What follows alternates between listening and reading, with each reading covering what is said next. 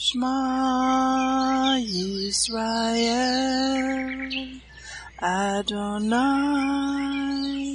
Eloheinu, Adonai Echad, Baruch Shem Kevod Malkuto Leolam Vaed. Hear, O Israel, the Lord is our God, the Lord is one. Blessed be the name of the glory of his kingdom forever and ever. Amen. Good morning, Mishpachah. Welcome to the Daily Audio Torah. I'm Laura Densmore, your host, and I'm so glad you're joining in with me today. Today is Tuesday, April 11th. It is prophesied in the book of Amos that in the last days there will be a famine in the land. Not a famine for food, but a famine for the word of God, as it is written in Amos 8:11 and 12. Behold, the days come, says the Lord God, that I will send a famine in the land, not a famine of bread, nor a thirst for water, but of hearing the words of the Lord. And they shall wander from sea to sea, and from the north even to the east. They shall run to and fro to seek the word of the Lord, and shall not find it. Even in the days of Joseph there were 7 years of plenty, followed by 7 years of famine. He had stored up grain for the 7 years of famine. The Daily Audio Torah is your storehouse where you can get grain. It is 20 minutes every day of pure scripture flowing out, living manna to feed your spirit. Are you being blessed by this ministry? Please consider supporting Daily Audio Torah. You can make a one-time or a recurring donation by going to dailyaudiotorah.com and then click on the Give pick on the navigation menu. You can then make a secure online donation there. Thank you for your prayers, and thank you for your support. Now let's continue our journey through the entire Bible in 1 year. This week we are reading from the Israel Bible for the Hebrew Scriptures and from the King James for the Brit Hadashah. Today we continue the Torah portion, Shemini, and it means eighth. Leviticus 10:1-10. Now Aaron's sons Nadab and Abihu each took his fire pan, put fire in it, and laid incense on it. And they offered before Hashem alien or strange fire, which he had not enjoined upon. And the fire came forth from Hashem and consumed them. Thus they died at the instance of Hashem.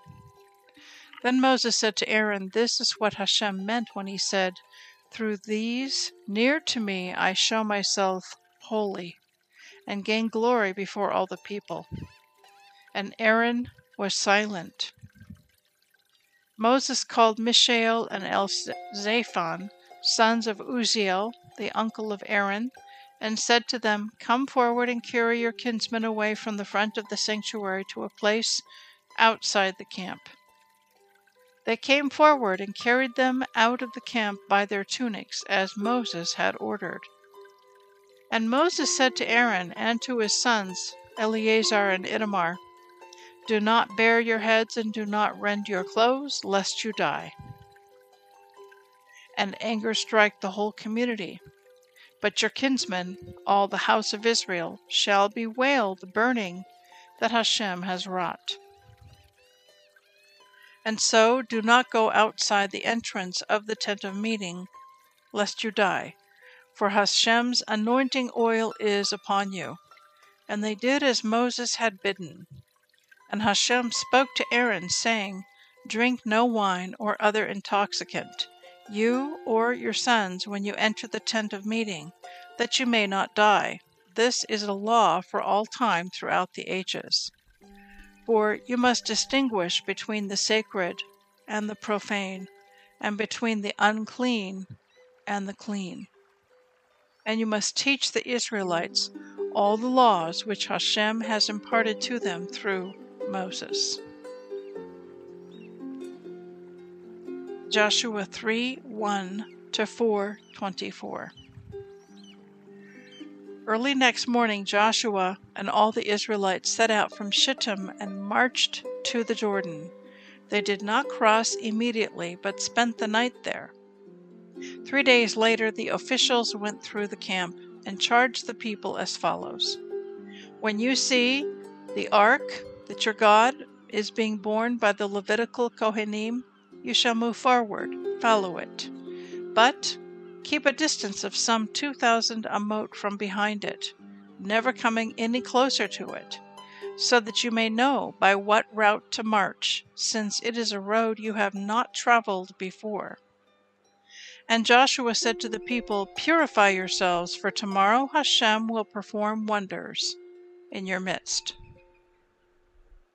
Then Joshua ordered the Kohanim, Take up the ark and advance to the head of the people. And they took up the ark and marched at the head of the people. Hashem said to Joshua, This day, for the first time, I will exalt you in the sight of all Israel, so that you shall know I will be with you as I was with Moses. For your part, command the Kohanim who carry the ark as follows. When you reach the edge of the waters of the Jordan, make a halt in the Jordan. And Joshua said to the Israelites, Come closer and listen to the words of Hashem your God. By this, Joshua continued, you shall know that a living Hashem is among you, and that he will dispossess for you the Canaanites, Hittites, Hivites, Perizzites, Girgashites, Amorites, and Jebusites. The ark, the sovereign of all the earth, is advancing before you into the Jordan. Now select 12 men from the tribes of Israel, 1 man from each tribe. When the feet of the Kohanim bearing the ark, the sovereign of all the earth, comes to rest in the waters of the Jordan, the water coming from upstream, will be cut off and will stand in a single heap. When the people set out from their encampment to cross the Jordan, the Kohanim bearing the ark were at the head of the people. Now the Jordan keeps flowing over its entire bed throughout the harvest season. But as soon as the bearers of the ark reached the Jordan, and the feet of the Kohanim bearing the ark dipped into the water at its edge, the waters coming down from upstream piled up in a single heap a great way off at Adam, the town next to Zarethan, and those flowing away downstream to the Sea of the Arabah, the Dead Sea, ran out completely. So the people crossed near Jericho. The Kohanim who bore the ark, Hashem stood on dry land exactly in the middle of the Jordan, while all Israel crossed over on dry land until the entire nation had finished crossing the Jordan.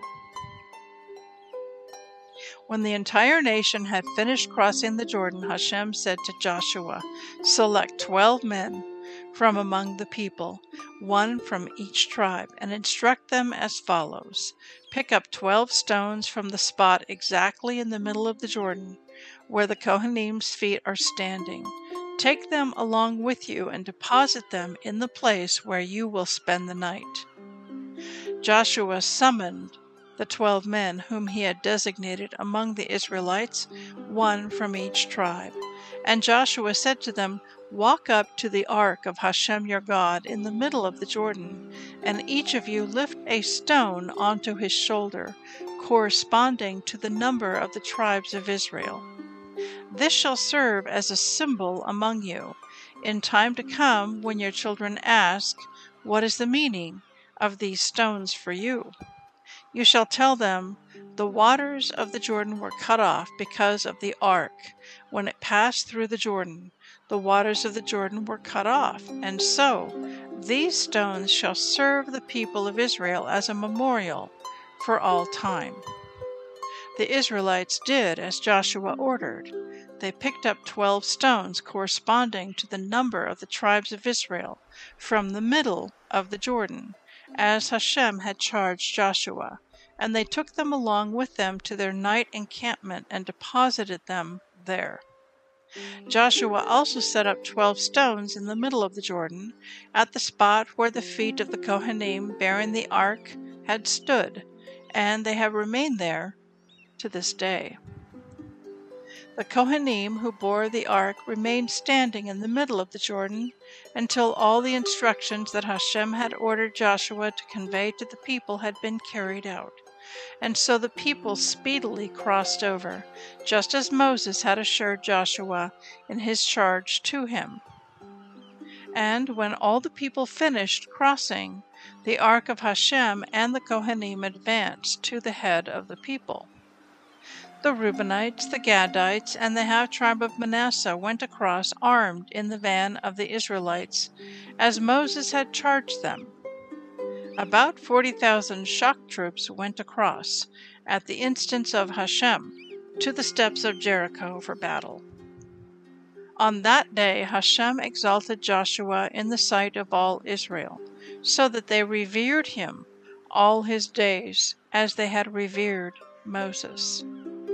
Hashem said to Joshua, "Command the Kohanim who bear the ark to come up out of the Jordan." So Joshua commanded the Kohanim, "Come up out of the Jordan." As soon as the Kohanim who bore the ark came up out of the Jordan, and the feet of the Kohanim stepped onto the dry ground, the waters of the Jordan resumed their course, flowing over its entire bed as before. The people came up from the Jordan on the 10th day of the first month, and encamped at Gilgal, on the eastern border of Jericho. And Joshua set up in Gilgal the 12 stones they had taken from the Jordan. He charged the Israelites as follows: "In time to come, when your children ask their fathers, 'What is the meaning of those stones?' tell your children, 'Here the Israelites crossed the Jordan on dry land. For Hashem your God dried up the waters of the Jordan before you until you crossed, just as Hashem your God did to the Sea of Reeds, which he dried up before us until we crossed. Thus all the peoples of the earth shall know how mighty is the hand of Hashem, and you shall fear Hashem your God always."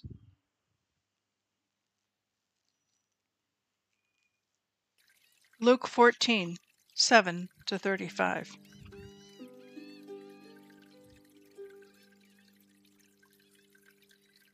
And he, Yeshua, put forth a parable to those which were bidden, when he marked how they chose out of the chief rooms, saying to them, "When you are bidden of any man to a wedding, sit not down in the highest room, lest a more honorable man than you be bidden of him, and he that bade you and him come and say to you, 'Give this man your place,' and you begin with shame to take the lowest room. But when you are bidden, go and sit down in the lowest room, that when he that bade you comes, he may say to you, 'Friend, go up higher,' and then shall you have worship in the presence of them that sit at meat with you. For whosoever exalts himself shall be abased, and he that humbles himself shall be exalted." Then said he also to him that bade him, "When you make a dinner or a supper, call not your friends, nor your brethren, neither your kinsmen, nor your rich neighbors, lest they also bid you again, and a recompense be made you.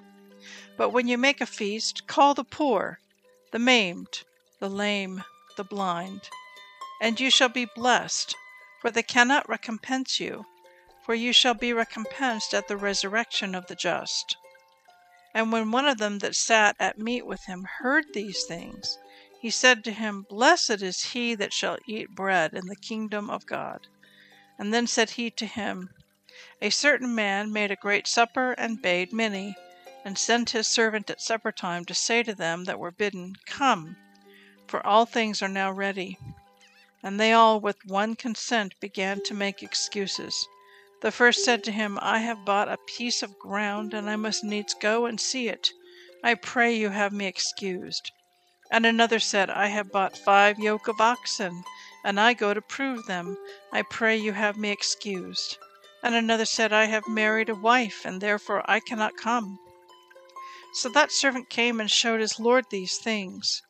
And then the master of the house, being angry, said to his servant, Go out quickly into the streets and lanes of the city, and bring in hither the poor, and the maimed, and the halt, and the blind." And the servant said, "Lord, it is done as you have commanded, and yet there is still room." And the Lord said to the servant, "Go out into the highways and hedges, and compel them to come in, that my house may be filled. For I say to you, that none of those men which were bidden shall taste of my supper." And there went great multitudes with him, and he turned and said to them, "If any man come to me, and hate not his father and mother and wife and children, and brothers and sisters, yes, and his own life also, he cannot be my disciple. And whosoever does not bear his cross and come after me cannot be my disciple. For which of you, intending to build a tower, sits not down first, and counts the cost, whether he have sufficient to finish it? Lest haply, after he has laid the foundation, and is not able to finish it, all that behold it begin to mock him, saying, This man began to build, and was not able to finish.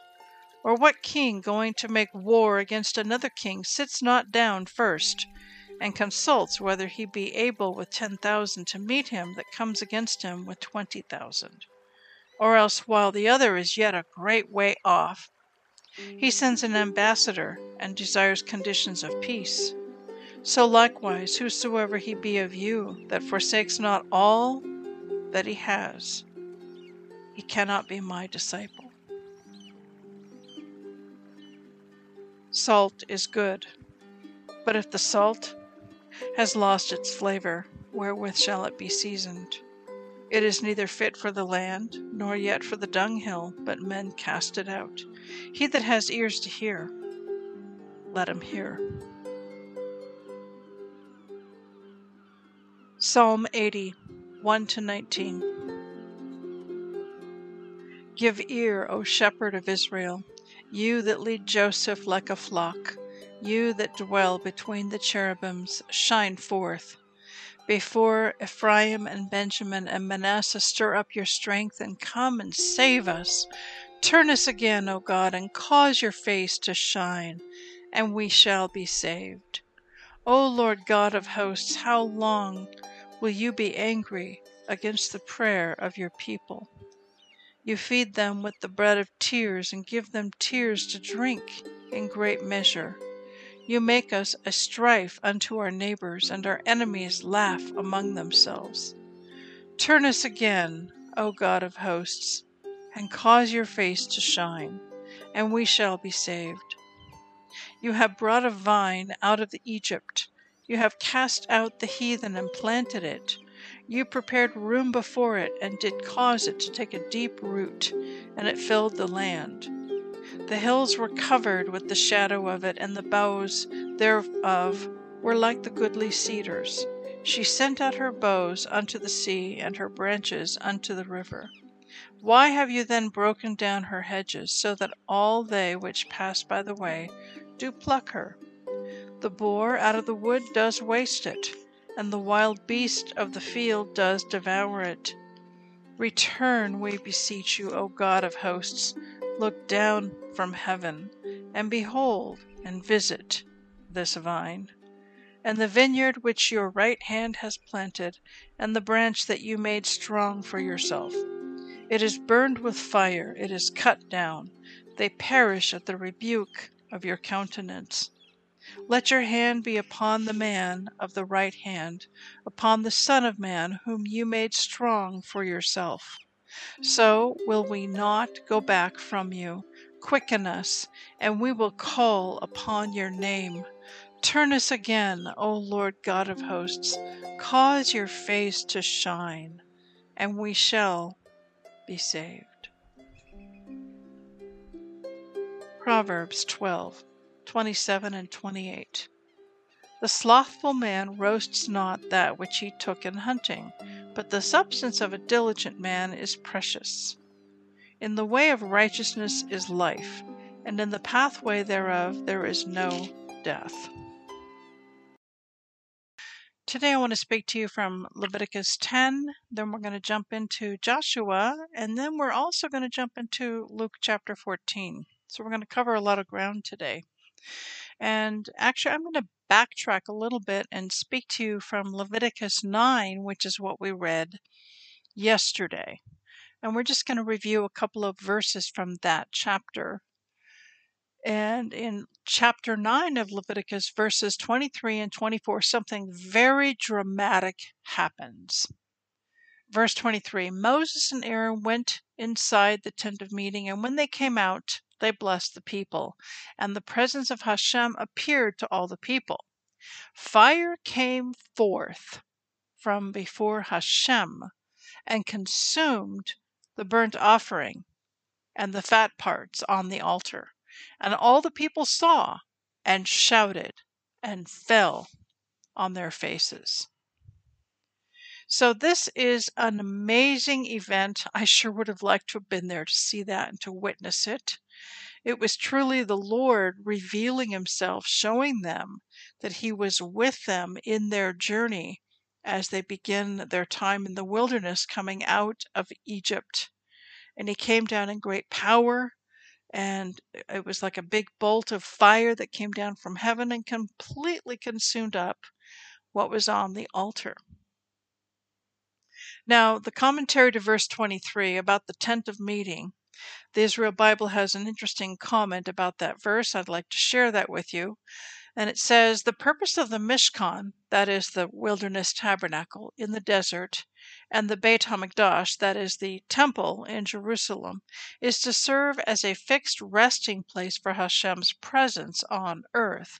The commandment to build the Mishkan, that is the wilderness tabernacle, directly follows the revelation at Sinai, since according to Rambam, the Mishkan constitutes the continuation of the revelation at Sinai. While the divine presence rested briefly on Mount Sinai, it found a long-term home in the Mishkan and ultimately a permanent dwelling on the Temple Mount in Jerusalem. Now recall that when they initially left Egypt, they were led cloud by day and pillar of fire by night. And then, once Moses received instructions on the building the pattern for the tabernacle, the wilderness tabernacle, and they built it, that cloud by day and pillar of fire by night rested over that central tent of meeting. And it was like the presence, the very presence, the Shekinah, the glory of God. And it rested with them, stayed with them for the 40 years that they were in the desert. At this point, they believe they're going to go into the promised land. We haven't had the sin happen yet of unbelief. But, when the cloud parked for the day, they would stop and pitch their tents and stop. And when the cloud or the pillar of fire moved, they knew it was time to go, and they followed. The cloud by day and the pillar of fire by night. So this is how the Lord showed himself to them in these days that they are in the wilderness. And perhaps he'll reveal himself that way again. I do believe he will. Now let's jump into Joshua chapter 3. And they're getting ready to cross the Jordan River in this chapter. And God does a miracle, and he works a lot in patterns. He repeats himself through patterns.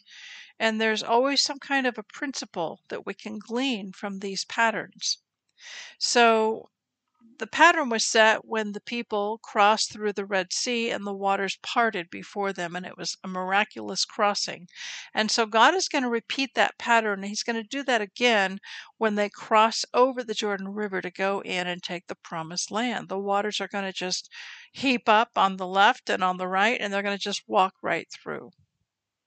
So we see a pattern repeating, and it's a miracle that God does this for them so that they can cross over to the other side. So in chapter 3, verse 5, the Israel Bible commentary to this verse reads as follows: Joshua instructs the people to sanctify themselves as Hashem will perform miracles for them. Typically, miracles require a partnership between God and man. Though ultimately Hashem performs the miracle, he expects us to do our part by trusting him and having faith, having the faith to believe for a miracle. And so in our own era as well, the partnership between man and God has resulted in the rebirth and flourishing of the state of Israel. As a result of God's blessings, together with man's hard work, the desert is literally blooming. The economy is growing, the army defends, and the nation continues to absorb countless immigrants from the four corners of the earth. As in the days of Joshua, the fulfillment of these miracles has demanded both spiritual and physical effort by human beings. So actually the nation of Israel is a miracle. The fact that the Jewish people remained a distinct and set-apart people for 1,800 years, while they were scattered to all the nations of the earth. And then the rebirth of the nation on May the 14th of 1948, and the return of the Jewish people from all nations of the earth. This is a modern-day miracle, and it is the fulfillment of prophecy. Now I want to jump into Luke chapter 14, and I want to zoom in on the parable of the Great Supper. And a man is going to have a great supper, and he invited many people. And he sent his servant at supper time to say to them that were invited, "Come, everything is ready now." And they all had excuses. The first said, "I bought a piece of ground, I have to go and take care of it." Another excuse, "I have bought 5 yoke of oxen and I need to go prove them." Another said, "I have married and a wife and therefore I cannot come." And so this man said, "Go and invite people in the streets and in the lanes of the city, bring them in." He said, "Lord, I've already done that." And then he said to him, "Go to the highways and the hedges and compel them to come in, that my house may be filled. None of those which were bidden shall taste of my supper." And there were great multitudes with him, and he turned and said to them. So I'll pause right there. And there's a new movie that just came out. It's called The Jesus Revolution. And it's an excellent, excellent movie. And it's based upon what really happened. It's a true story about the Jesus movement that happened back in the 1960s, right around 1967, about the time of the 6-Day War, when Jerusalem was captured and reunited, and East Jerusalem was once again taken by the Jews and the Western Wall. Right about that time is when this great outpouring of the Holy Spirit happened. But in the opening scene of the movie, we have this stodgy preacher preaching each Sunday in a church that has maybe 10 or 12 people in it.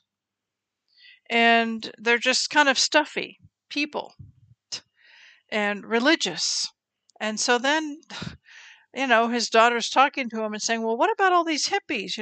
They're just really hungry and they're looking for something and they're trying to fill the void with drugs and with all kinds of crazy stuff, but really it's a hole in their heart that only God can fill. And why don't we invite the hippies?" And he said to his daughter, "Well, if God sends me a hippie, maybe I'll consider your thought, but I don't think so. They all need to take a bath." So anyway, God sends him a hippie. And he looks a lot like Jesus, actually. He's got long, shoulder-length hair and a beard, and he looks very Jesus-like. But he's wearing, kind of a robe and definitely a hippie of the 60s.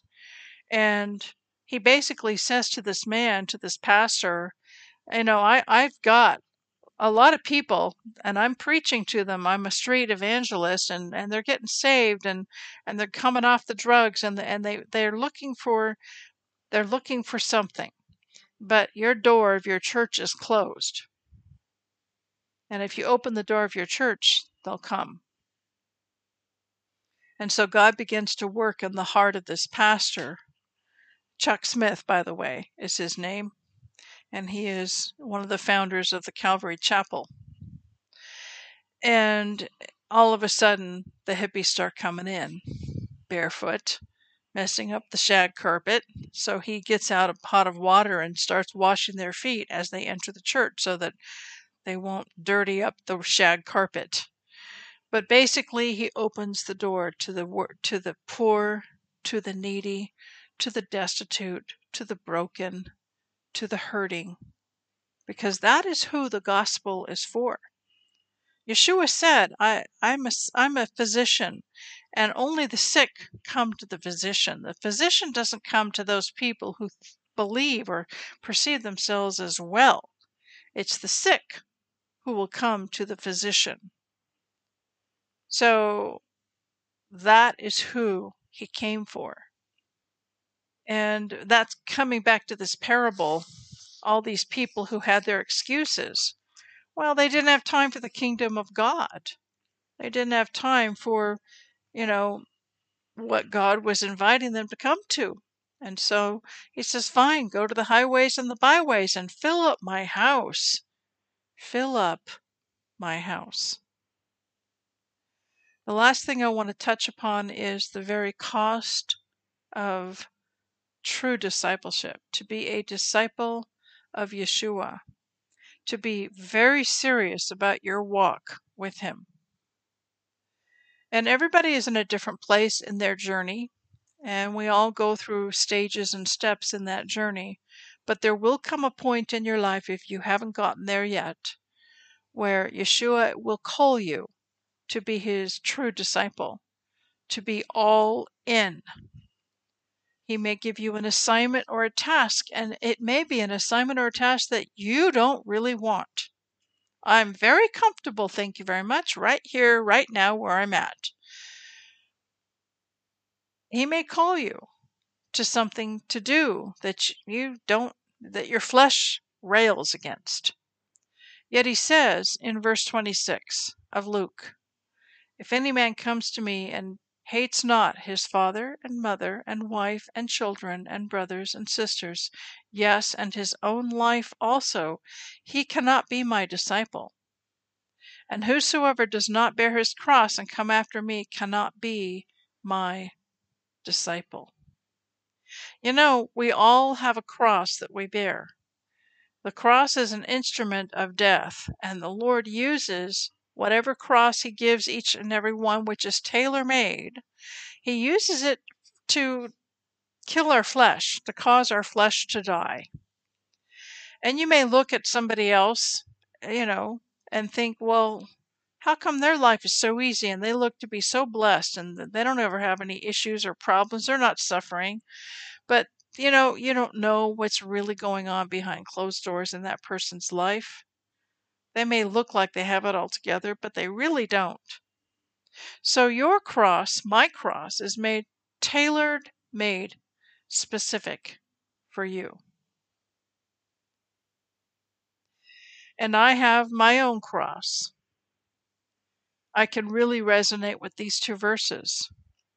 If a person is called to be a missionary, to sell everything and give up their career and lay down everything and go to a faraway land, far away from home and family, children, grandchildren, and go to a faraway land to be as a missionary, that's discipleship. That's following him if that's what he's called you to.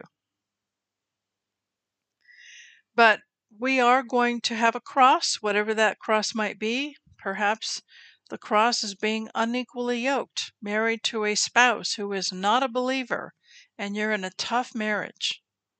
Perhaps the cross that you bear is that you're single, and you've been single a long, long time, and you would desire to be married, but for whatever reason, God hasn't brought that about, and he's called you, and it's a cross that you bear. Perhaps the cross that you bear is that you're far away from family, and you miss them.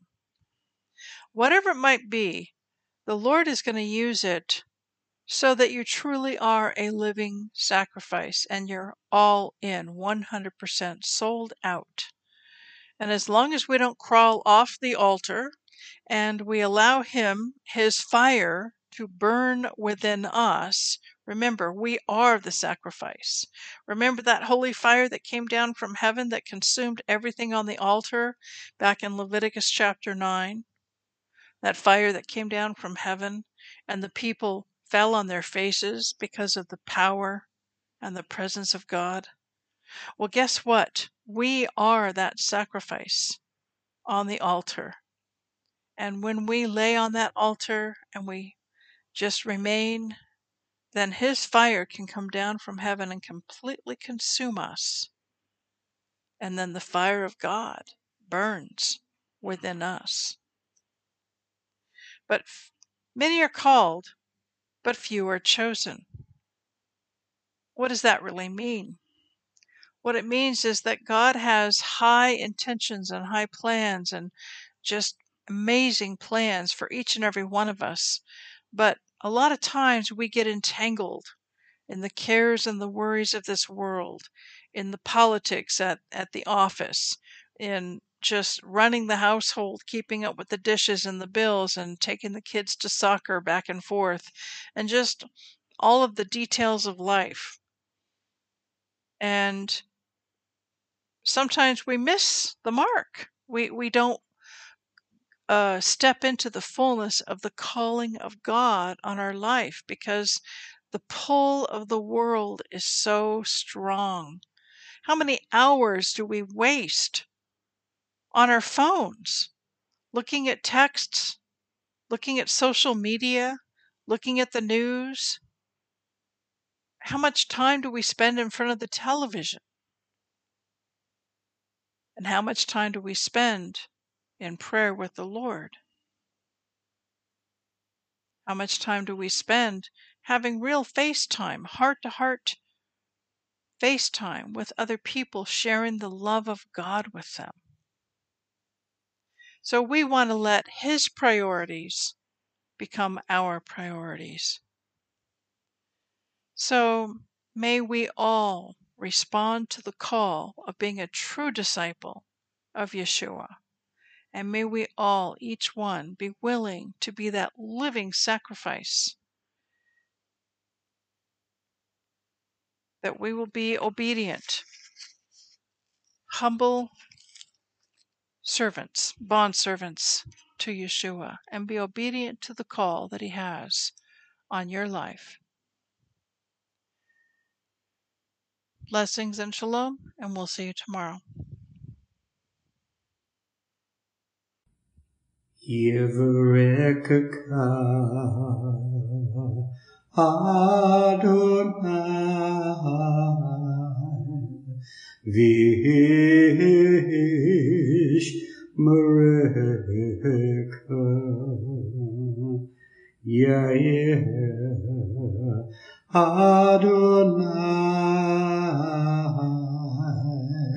Panavilaka Vikuneka Isa Adonai Panav Ileka Vayasen Leka Leka Shalom.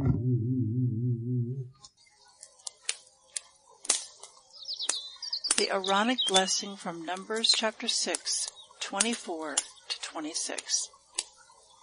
Adonai bless you and keep you. Adonai make His face to shine upon you and be gracious to you. Adonai lift up His countenance upon you and give you peace.